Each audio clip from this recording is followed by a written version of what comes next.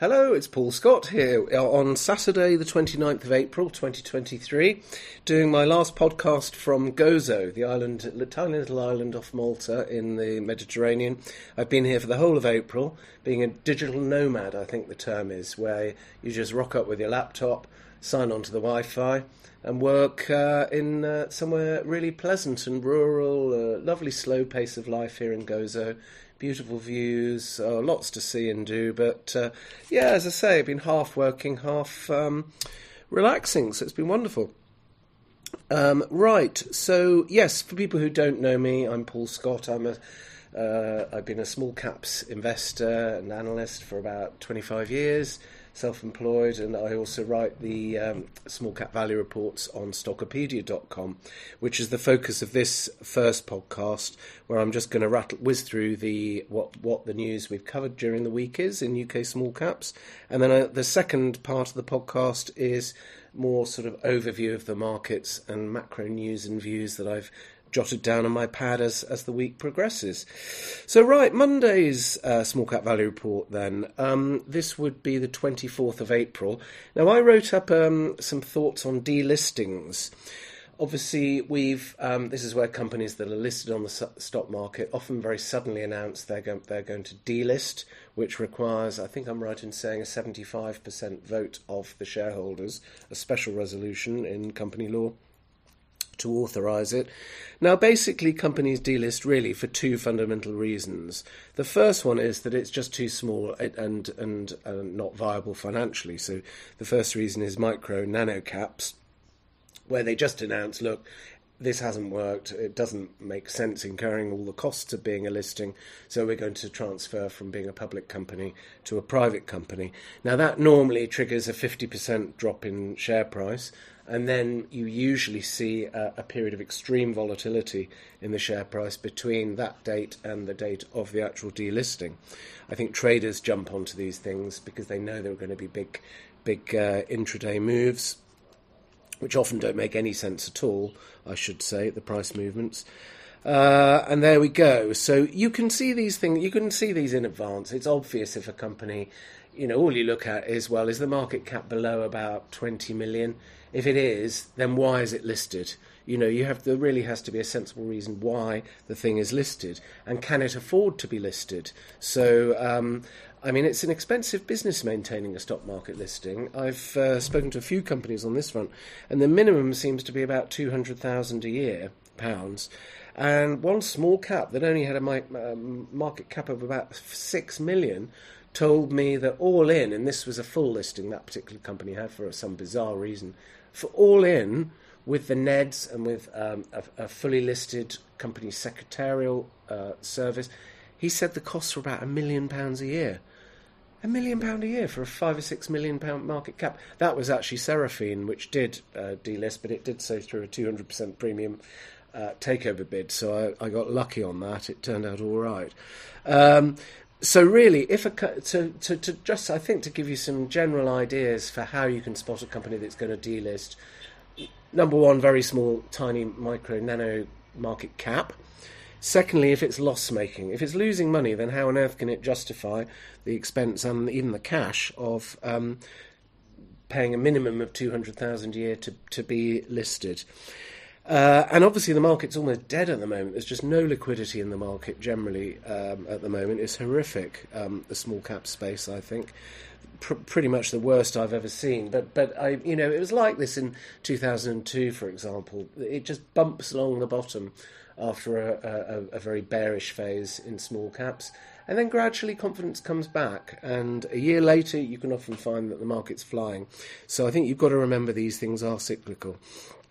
Now, the other reason companies delist is where you've got an overly dominant shareholder. And this was really brought into sharp relief by iEnergizer, ticker IBPO, I think that's the right name, where yes it is, I've just seen it on the screen, a lot of people were really shocked by, this is a company with a 500 or 600 million market cap.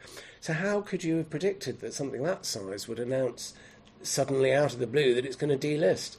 And the company had been listed for about 13 or 14 years on AIM, and it had paid generous dividends, so there was really nothing there to predict that it would suddenly announce this delisting, other than that two Neds suddenly resigned, I think in about a month before it announced it was going to delist, and then two new Neds came on who were closely connected to, and this is the main point, the massive majority shareholder.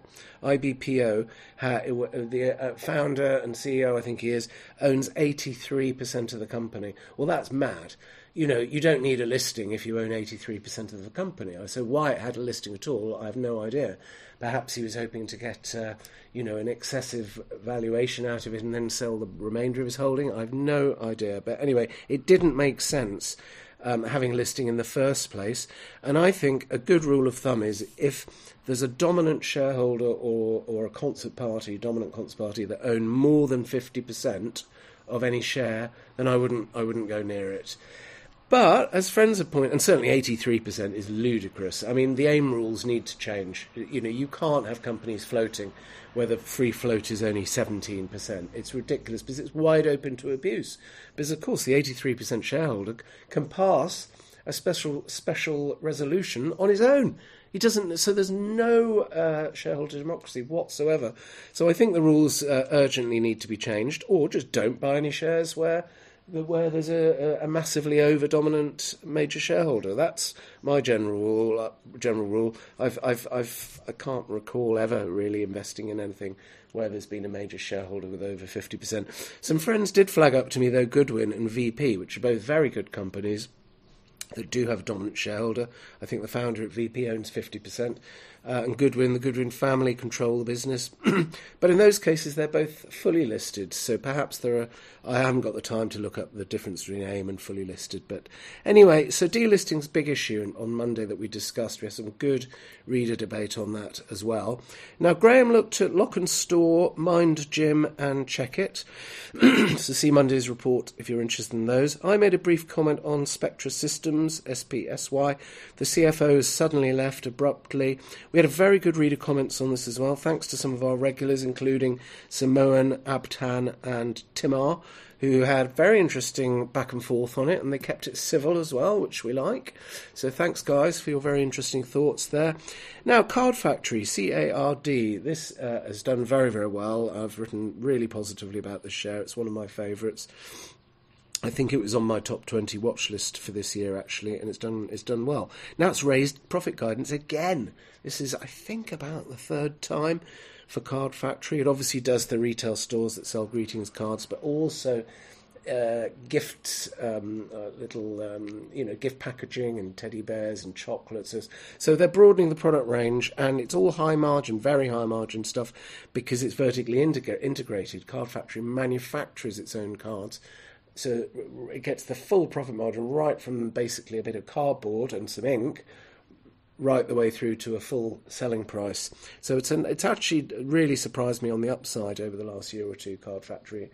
I did have reservations about its balance sheet. I don't anymore. I haven't had for a while because it's generating so much cash. So really, really good share, Card Factory. Now, the latest upgrade from Card Factory happened well after its year end. So you've got to bear in mind, and I think they've upgraded profit guidance by about 10% again.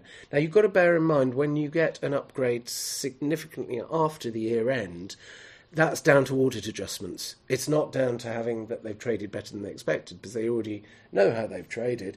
It means they've probably been a bit too conservative with the provisions, and they can release some of them. Don't get me wrong, it's a good thing to be saying, actually, no, we've made 4 million more than we thought we'd made.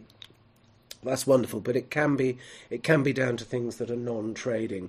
And in particular, the IFRS 16 entries need careful scrutiny, because I think you're going to see a lot of profit being booked into the P&Ls as the right of use assets, difficult to say, are increased again in value from the very bombed out levels that they were written down to during the pandemic. Now, this is artificial profit. I'm not saying that's what's happened with Card Factory, but I'm saying generally be on the lookout for these IFRS 16 entries, which I think are going to be flattering profit and balance sheets from this point onwards. Now, what else have we got here? Medica, MGP. I'm pleased to say that I flagged this up, I think, about 3 weeks ago in these podcasts as being an interesting share to research after Ken Wooden mentioned it in several podcasts that he did. I listened to the one on Citywire. I think he also did one with Paul Hill at Vox Markets, and he was talking up the shares that they were not talking up, but talking up the strategy they had at Gresham House, where I think he was. And he flagged up their biggest holding is Medica, which they thought would receive a buyout, and it has done. So I think he's a very shrewd cookie and worth following in future, because he's very much proved himself to the blogosphere with this particular thing on Medica. And I looked at Medica. I remember walking back from Malselthorne to my penthouse here in Gozo and thinking, oh, that sounds interesting. I must look at it when I get home. And I did. And I thought, yeah, I think Medica looks very good. Good structural growth company, modestly priced. That was his simple criteria. And he got it right. And I'm glad I flagged it to readers, listeners here, because I believe several of you bought it after the tip. So that's good. Now, that deal for Medica's only got 20% support, so it's not a done deal. And there's only one institution, funnily enough, which is the biggest holder, Gresham House, who obviously want a liquidity event. But I think it may not necessarily go through to completion, that deal, because it's going to need more institutions to support it, which they've declined to do so far. Now, Central NIC I had a look at. I had been turning positive on this due to some really, really good news flow, but I have to say, on a closer look, even though the latest update sounded okay, I looked at the 2022 numbers, and I'm just not happy with the numbers on Central NIC. It's got an awful balance sheet with heavily negative net tangible asset value. A very weird situation where there's a massive cash pile but massive interest-bearing debt, which doesn't make sense. Suggests to me that maybe the year-end cash figures window dressed. But anyway, so I've gone a bit not sure about this on Central NIC. The good news is I'll be able to chat to management. They're appearing at Mellow Chiswick, which is obviously David Stredder's long-running investment show. Has a different model to the other investment shows where you pay to attend, but it's got very good speakers, as the others have, but you haven't got a room full of 40 dubious mining shares trying to sell you the hole in the ground with the proverbial standing at the top of it, which is basically, and you could argue some of the other investor shows are almost protection rackets, pay a 4 or 5 grand fee for a stand, or we'll put out a bear note on you. That's how it used to be anyway. I'm not sure that's necessarily the case now. But I like the business model of Mellow. I would say, I think if you don't support Mellow at Chiswick this year, it could be the last one. I mean, David Stredder, I was chatting to him the other day, he's finding it very difficult to persuade companies to come and actually meet investors face-to-face, which is such a pity. Because we need to be doing that. I think it's, yes, online is good for webinars, but there's no substitute for actually standing there chatting to directors. So I shall be at Mellow for both days, and I'm looking forward to meeting the directors of Central NIC. They'll probably win me over because I'm pretty gullible when I meet people face to face, but that's why I don't normally buy things immediately after meeting companies. I need usually a few days to cool off and start thinking about all the negatives, and then you usually think, nah, they're good salespeople, but actually the shares are not that good. Now, on Monday, we didn't cover React, R-E-A-T, this micro-cap acquisitive specialist cleaning company. I've got concerns over that. I don't think they can get the equity price up to a level where it's worthwhile them making more acquisitions. So chicken and egg on that one, although the underlying business looks okay. And also Christie, I think that CTG put out a good update. I just didn't get around to looking at that. Sorry about that. Now, Tuesday, I'm afraid, 25th of April, I malfunctioned on that day. I just couldn't get into it, and we had a huge long list, and unfortunately, it was just an off day for me, so sorry about that. But Graham looked at JUP, which I think is Jupiter Fund Management, 716 million market cap fund management share. SMV Smooth, possible offer on that one, but I think the figures look a bit grim on that. I need to have a look at that one myself. ABDP, that's the car, engineering group, isn't it? 395 million market cap. Graham looked at their interims. So, sugar, is that recording? Oh no, I think I might have run into technical problems again. Last time this happened.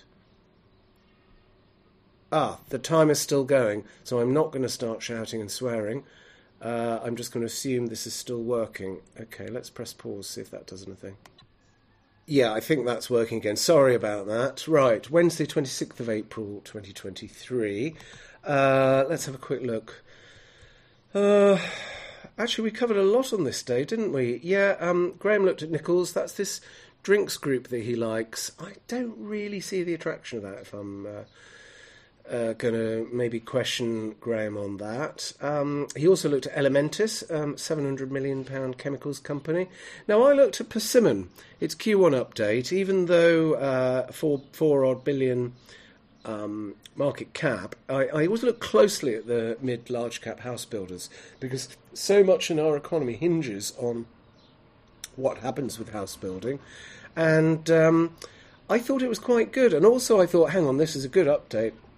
The shares of Persimmon are bombed out. I think it could actually rise. So I got my view out just before 8 a.m, which I try to do if I spot anything that might be price sensitive, good or bad. But we can only pick one company for that each day, and only if we're up first thing, because we spend about half an hour making the to-do list and just quickly reading the summaries and so on. So Persimmon, I was quite pleased by that, because for people who did jump in first thing, you made 5 or 6% on the day, which I think is very good. Basically, the house builders are saying that things obviously were clobbered with the mini budget, causing a hiatus in October last year. But ever since, excuse me, there are encouraging signs of recovery. So it's increasingly looking likely, and selling prices are holding up and are still up year on year. So the volumes are down so far in 2023 for house builders, but the margins on each unit are still pretty good. They're cutting costs, they're scaling back build schedules. They're both also saying, because there was another house builder, I think it was Taylor Wimpey, that reported this week, they're saying that build cost inflation has peaked at about between 8 and 10% and is now showing signs of moderating. So there's a lot. I think that the cycle for the house builders could now be, well, it looks like it is turning back up again. Obviously, it'll take a while for it to get back to where it was, if at all. But I think we've seen the worst from this sector, and it looks very interesting. So I've mentioned this a few times in recent months. I would urge listeners to have a fresh look at the house builders, and there's good value there, I think, selectively. Although some of them have already recovered a lot, but Persimmon struck me as interesting because it hasn't recovered very much, and they've all got great balance sheets. This is the thing, which is completely different to previous recessions. So you don't have to worry about solvency or leverage or liquidity at all. Okay, moving on, and linked to this, Brickability. This is the bricks distributor with a dropship model, which I think has performed very well actually since it listed. I had a quick look at this, and yeah, I'm impressed. I think it's another ahead of expectations update. Forward PE is only 5.9. I think that's too cheap. And you're looking at PEs of 10, 11, 12 for the house builders, but they are very strongly asset-backed. The key difference to Brickability, much cheaper on a PE basis, but it's not asset-backed. So do bear that in mind. And it kind of hints in the Outlook comments that maybe there might be some softening in demand at some point, which you would expect, wouldn't you? I mean, the house builders have slowed down their build programs, so you would expect that to feed through to lower demand for bricks. But it hasn't happened yet, but maybe it still will do. But I think on the basis, I think the valuation, the forward PE, only 5.9, I think that's very good value.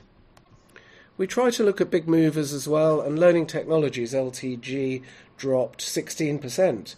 Down to 109p, 861 million market cap. We tend to go up to about $1 billion in the small cap value reports, but we can't cover everything.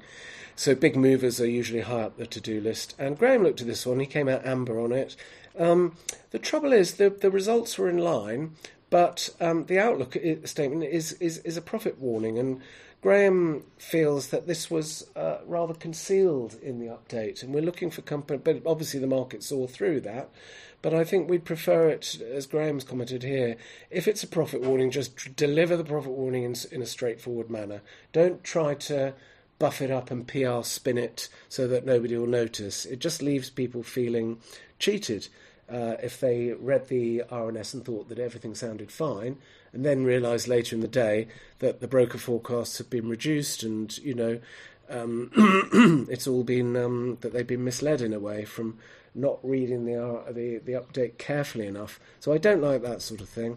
It's poor show. Now, I looked at one of my favourite shares of the year, Warpaint London, W7L. This is the makeup company. Really simple. I'm green on it. I really like it. Don't hold it personally, unfortunately.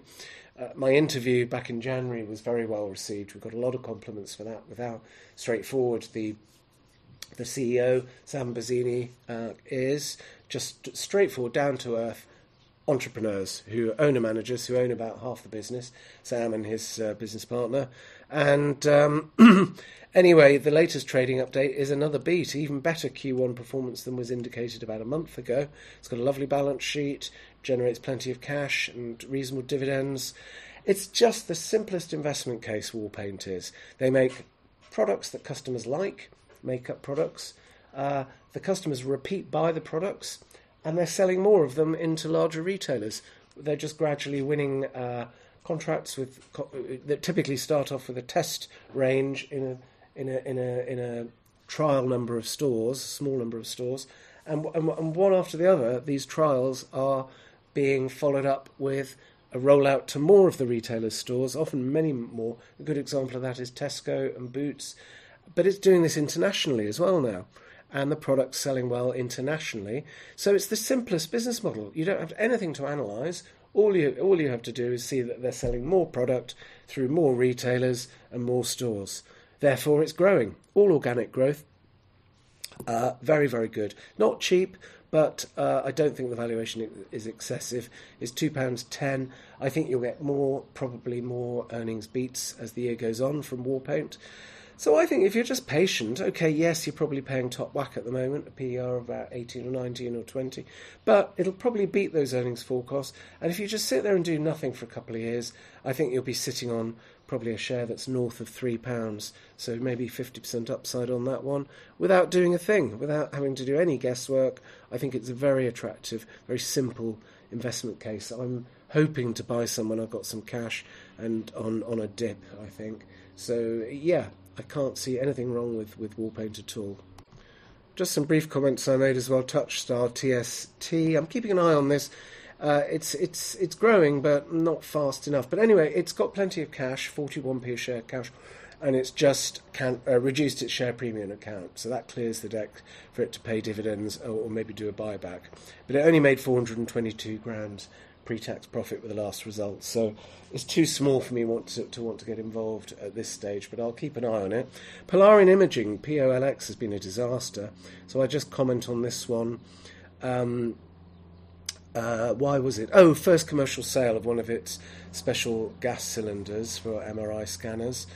It's strange, this one, investor sentiment was so strong before it got its FDA approval. There were just loads of traders in it saying, oh, it's going to go to the moon when it gets FDA approval. It was about £1 a share. It got FDA approval as planned, and it's dropped down to 20p. So, isn't it incredible? But there we go. I think it's been handled badly by the management as well, who've flagged up too early that it's going to, and made too much a deal of the fact that it's going to need cash, and that I think has spooked a lot of people. But I think it's just weight of numbers. I think a lot of speculators bought the shares expecting it to go up on FDA approval. Then when the news actually came out as expected, it spiked up 30 or 40% in a day, but came right back down again. So of course, what happens then? All the speculators just all rush for the exit, don't they? It hasn't worked. Let's get out. And I think it's just been just a downward spiral since then. But, as a value investor, I think at this valuation, actually, I think it's much more interesting at 20p than it was at £1.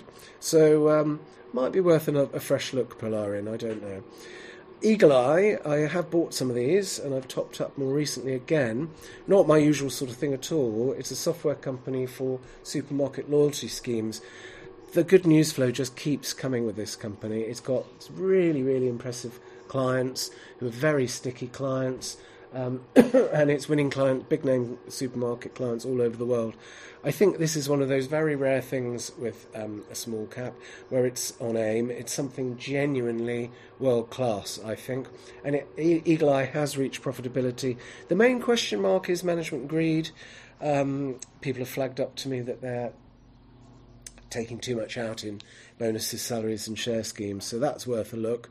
I've never seen any actual correlation mathematically, though, between corporate greed and what the share prices do. It'd be interesting. We all recoil in horror and berate management who are greedy, but has anyone actually studied the correlation between that and share price performance? I don't know. I'm just asking the question. I think it would be interesting to find out how that correlates in the UK. I've seen plenty of companies do very well where management have lined their pockets with option schemes and the like, so I don't know. Oh, I should also add with Eagle Eye, and remember it is something I hold, so there's going to be unconscious bias there, or maybe conscious bias, because I like it so much I bought it. I don't know. But anyway, you do have to think about the valuation there. It's difficult to justify the current valuation on traditional value metrics.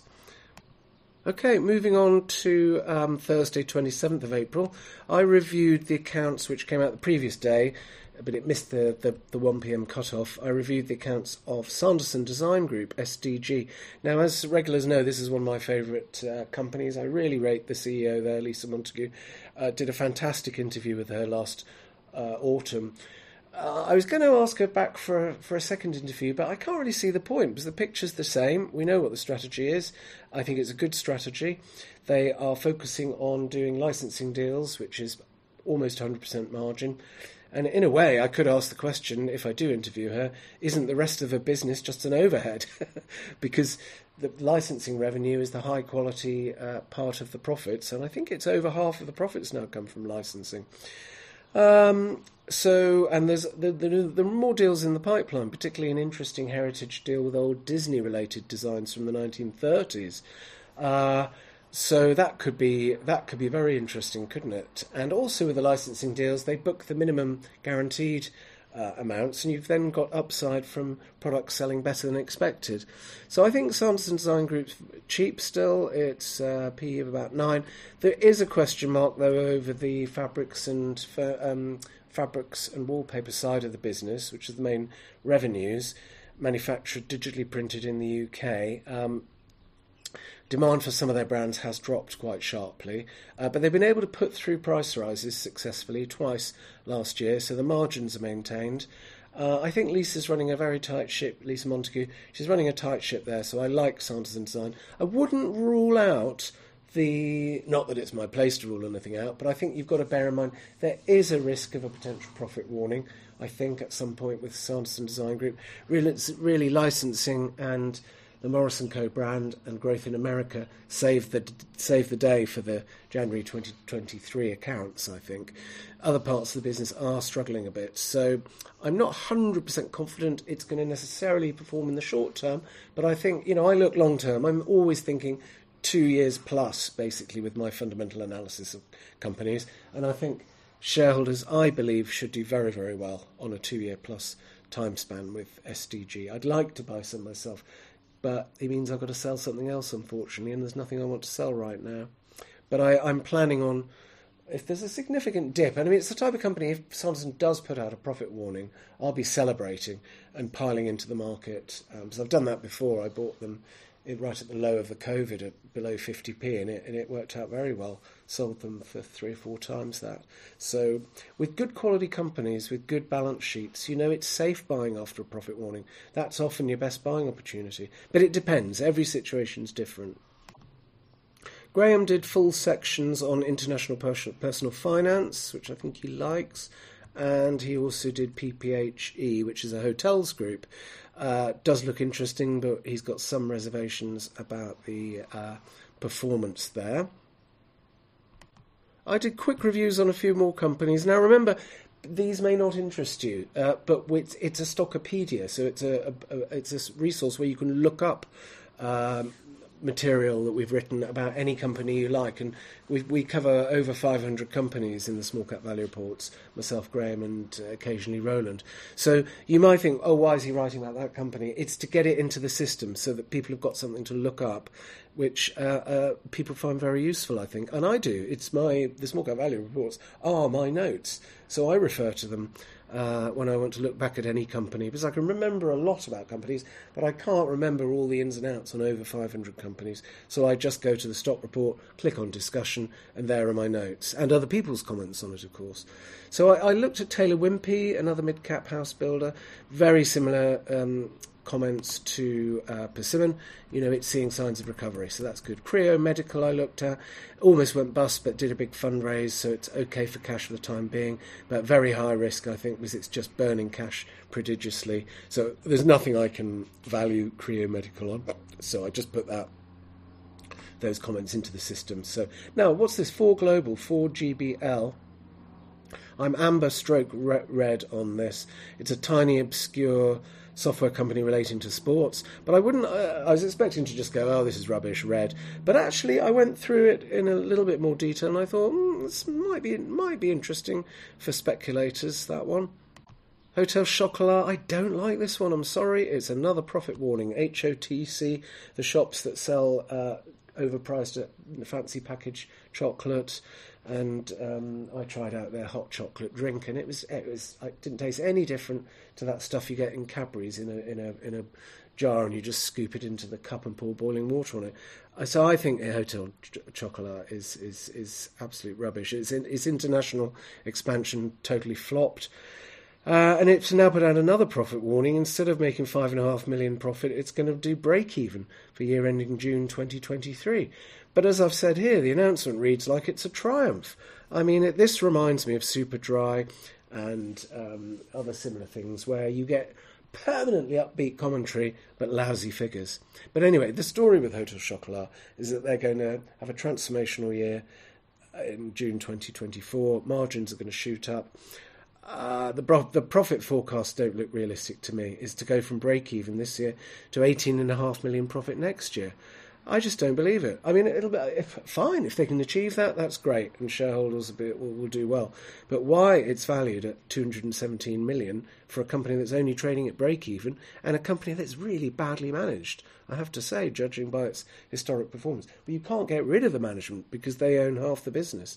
So not for me, Hotel Chocolat. But good luck to holders. You could be proven right, but why not invest in a company that's already performing well, rather than investing something that's performing badly and just hoping it's going to improve? I don't get that.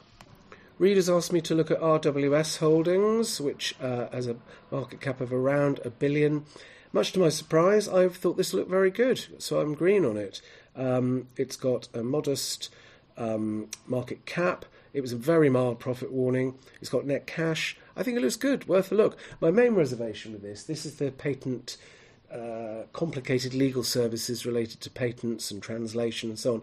I do worry, will AI strip away a lot of their business and profits? I think that's probably why it's on a value rating. Naked Wines, very similar to Hot Chocolate and Superdry, I would say. A business model that hasn't really worked, where they relentlessly talk up the prospects, adjust out anything inconvenient. So I looked at the trading update here, which I think is mixed. The big problem with this one is the inventories are sky high. They say those are reducing now, but through a footnote they slip through the point that they've increased the bad provision against inventories from 8 million to 14 million. I reckon that could be the tip of the iceberg, because you don't know with wine, do you, until you open the bottle. Is it corked? Has it gone off? Does it taste disgusting? I think it's very high risk, this one. Well, not very high risk.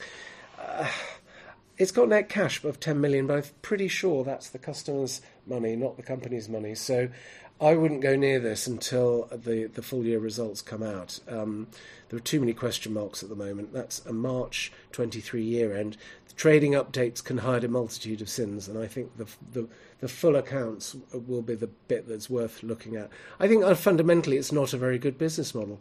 They're saying the payback on their marketing spend is 1.6 to 1.8 times over 5 years. Well, that's a rubbish return. It's not worth trying to get more customers. You might as well just let the business slowly wind down and keep your whale customers, the highly profitable ones. So Naked Wines, it's an I'm afraid, so I'm red there.